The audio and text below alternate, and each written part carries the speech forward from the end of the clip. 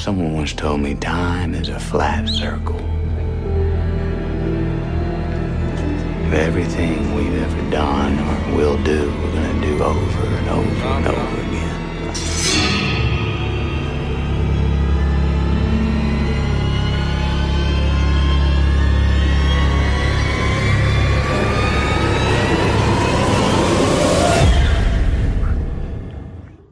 Hello, I'm Kelly.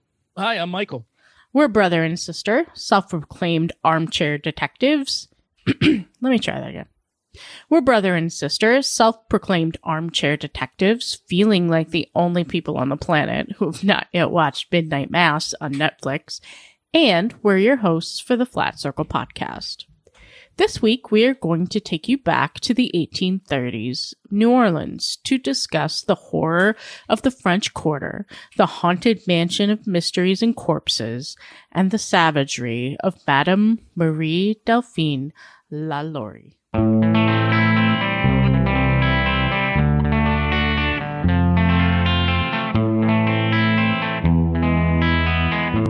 Marie Delphine McCarty was born in New Orleans, Louisiana on March 19, 1787. She was the daughter of local plantation owners Chevalier Louis Barthélemy McCarty Larabel and Marie Jeanne Larabel. At the age of 13, she caught the eye of 35-year-old widower Ramon Lopez Angulo. He was second in command to the Spanish governor at the time. You see, during this time in history, Louisiana was a territory owned by Spain and was a Spanish colony. Marie Delphine McCarty and Ramon Lopez Angulo started an affair that became the town scandal. And within 6 months, Ramon and Marie wed.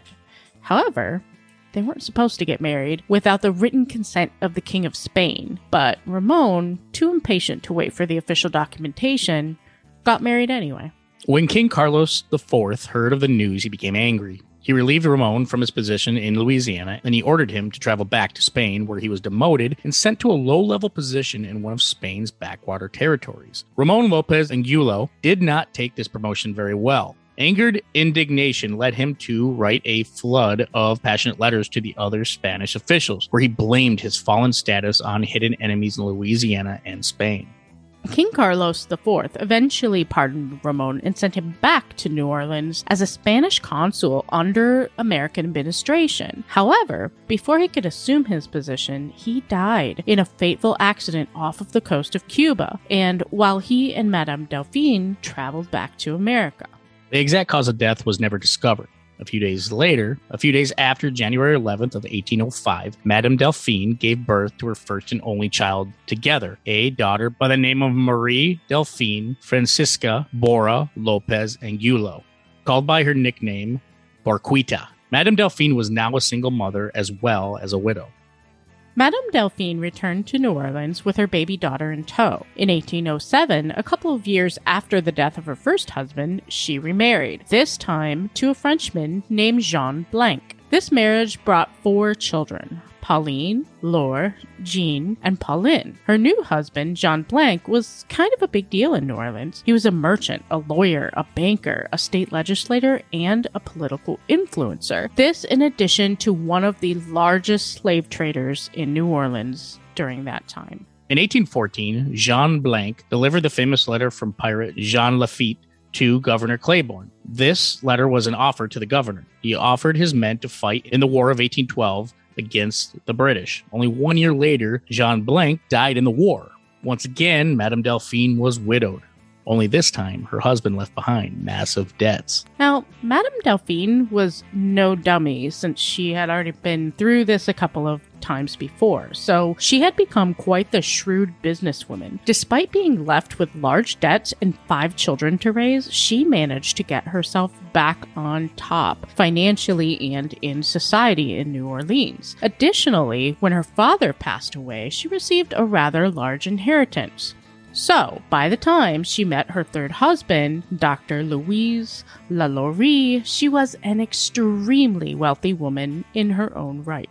This is where the horror starts. You see, Dr. Louis Lalaurie doesn't come away from this event in history with clean hands. He was very much associated with not only the torture of slaves, but the mansion fire as well. Unlike his wife, Dr. LaLaurie was not born in Louisiana. He was born in a small village in France and then migrated over to the United States after medical school. Once he made his trek to America, he opened his own medical practice. In fact, he placed an advertisement in the Louisiana Courier announcing that he specialized in straightening crooked backs. According to some rumors, Madame Delphine met the doctor after reading his advertisement. You see, her daughter Pauline was disabled, and Madame Delphine thought that perhaps the doctor could fix her. Dr. LaLaurie's father mentioned the madam in letters often, but saw her as someone with affluence who could help his son. History talks about Dr. Louis LaLaurie as a meek and mousy little man. Eventually, however, Delphine found him attractive, and they fell in love. On August 13th of 1827, Madame Delphine gave birth to her sixth child, this one with Dr. Louis LaLaurie. The child was a boy by the name of Jean-Louis LaLaurie. This pregnancy was quite scandalous for the times, since the couple did not get married until 5 months after Jean-Louis' birth. Madame Delphine was no dummy. This was her third marriage. To protect herself, she drew up some kind of a prenuptial agreement that stated she would retain control and ownership over her personal property, real estate, and slaves that she came into the marriage with. The relationship between the two was the talk of the town. The madam was now in her 40s, while her husband was in his 20s. The two of them made an unlikely pair, to say the least. The rumor mill continued to churn. Jean Bose, a plantation owner, sent news to his employer in France detailing the relationship between the couple. It was reported that their household was very tense. They fought constantly and had very on-again, off-again relationship. Jean Bose speculated that the two would eventually get divorced. In 1832, Delphine petitioned for divorce. She asked a judge to allow her and her husband to live separately. She said that he beat and wounded her on many occasions in a cruel manner, many times in front of their family and friends, unfortunately. However, this wasn't the only rumor that circled the couple. Around the same time, truth came to light about her barbarian-like treatment of slaves. In 1832, she was even indicted by the criminal court for abusing her slaves. However, money talked back then, and she was able to buy herself out of those charges by paying a large sum of money. The situation was unceremoniously swept under the proverbial rug. Still, even after buying off her innocence, the rumor mills continued to churn. It was said that her daughters were also beaten severely for trying to feed the slaves. Some say that Madame LaLaurie started on her trail of hatred when her uncle was murdered by slaves in 1771. Additionally, there was an uprising of slaves in New Orleans in 1811.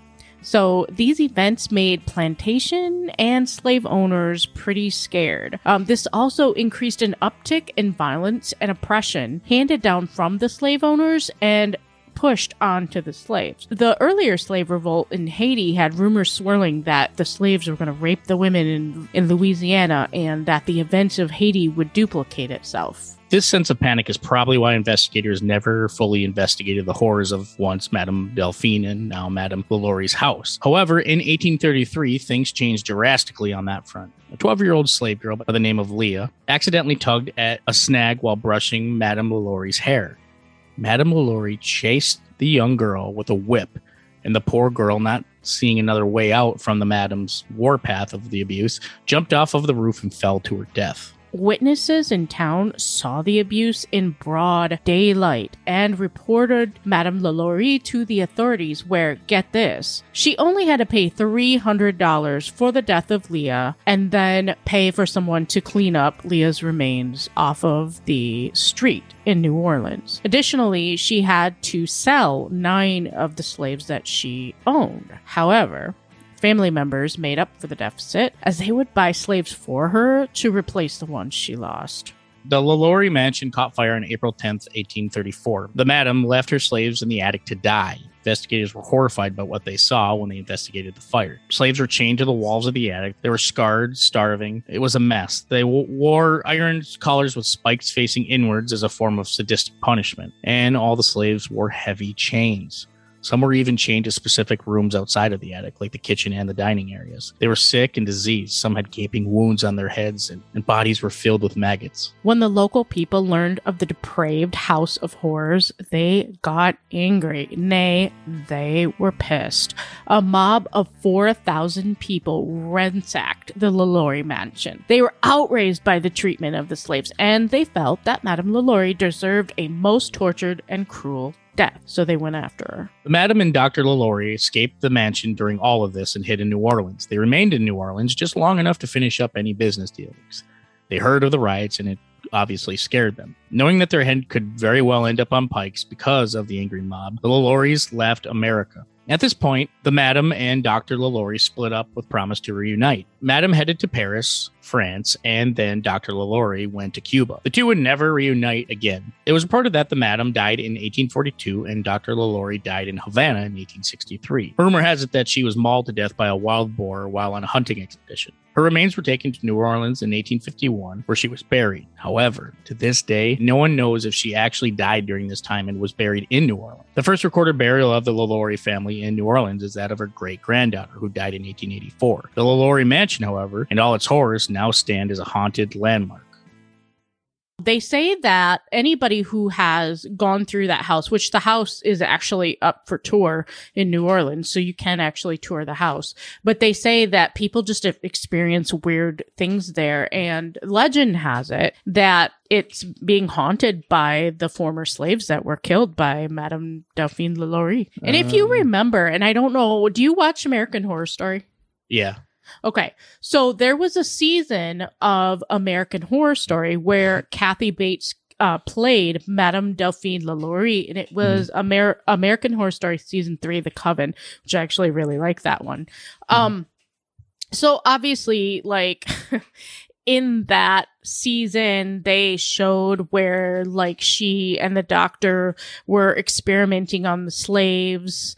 And then, you know, like sewing different body part, like a centipede sort of thing, sewing different body parts onto, you know, different other places of slaves' bodies and stuff like that.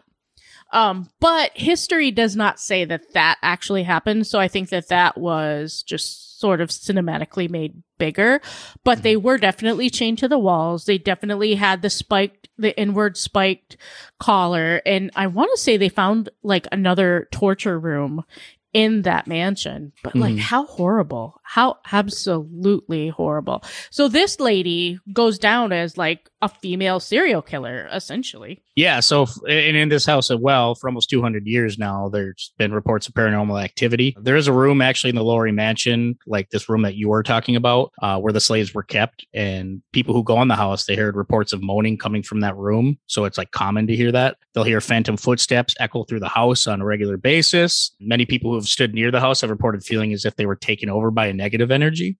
And despite all the ghost stories and paranormal happenings at the LaLaurie house, so despite all these stories and paranormal happenings in the house, actually in 1884, I found that a tenant who actually lived in the LaLaurie mansion after the fact, when it was converted, because it was at one time just a house and then it was converted into apartments.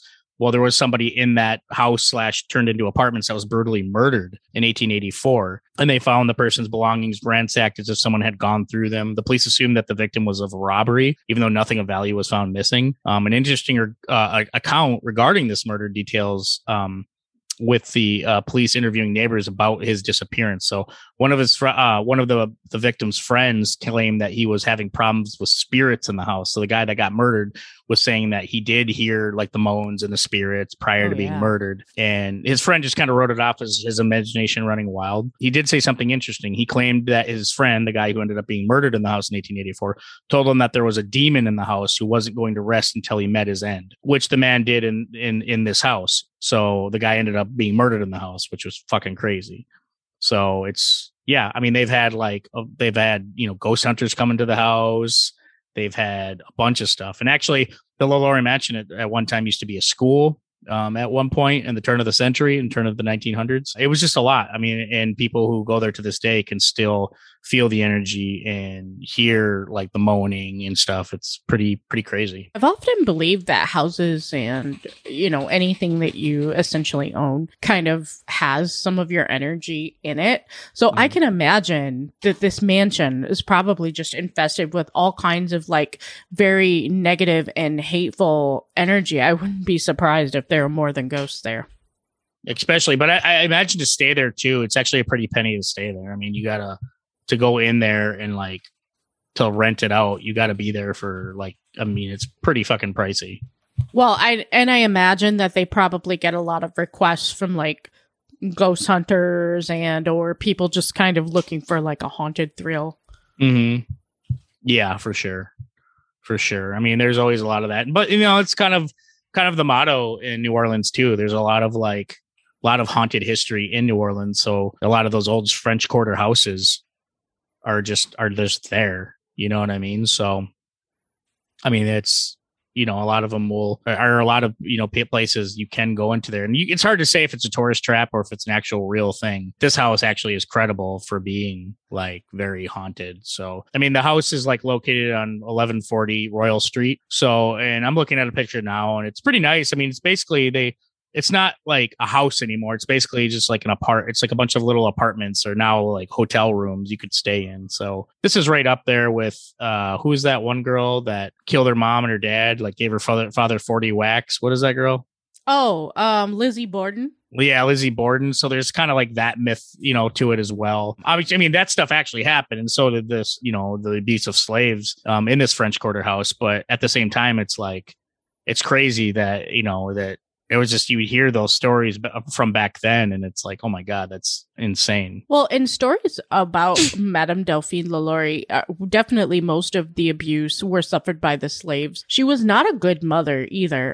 A lot of her children, they were sort of happy, I guess you could say, when she took off to Paris because they didn't have to deal with her abusive ass anymore. And yeah, so it was said like she abused her daughters, she abused her son, she pretty much abused all of them. And then one of the things that her son had said or was reported as saying later on is that all of the letters and stuff that he would receive from his mom back and forth from Paris, not once did she ever fully grasp like the enormity of what she did, what happened, like their whole life. I mean, obviously, like, this bitch was just completely fucking insane. And she did all of these terrible things, but it was like she didn't even realize, like, the monstrosity of what she was, essentially. And then there was something else written, too, where they had said, oh, she's going to come back, 18. I think it was just before she died. And thank God she died. But she had actually had a plan a few years after leaving New Orleans to return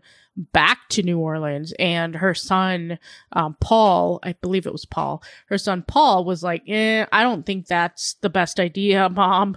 Well, thankfully she passed before she could ever make it back to New Orleans. So rumor has it that she never made it back, but I've also heard other rumors that say she never actually went to Paris and she was just like hiding out. But I don't know how credible that thought is. Yeah, because back then, I mean, you could really hide anywhere. I mean, you could.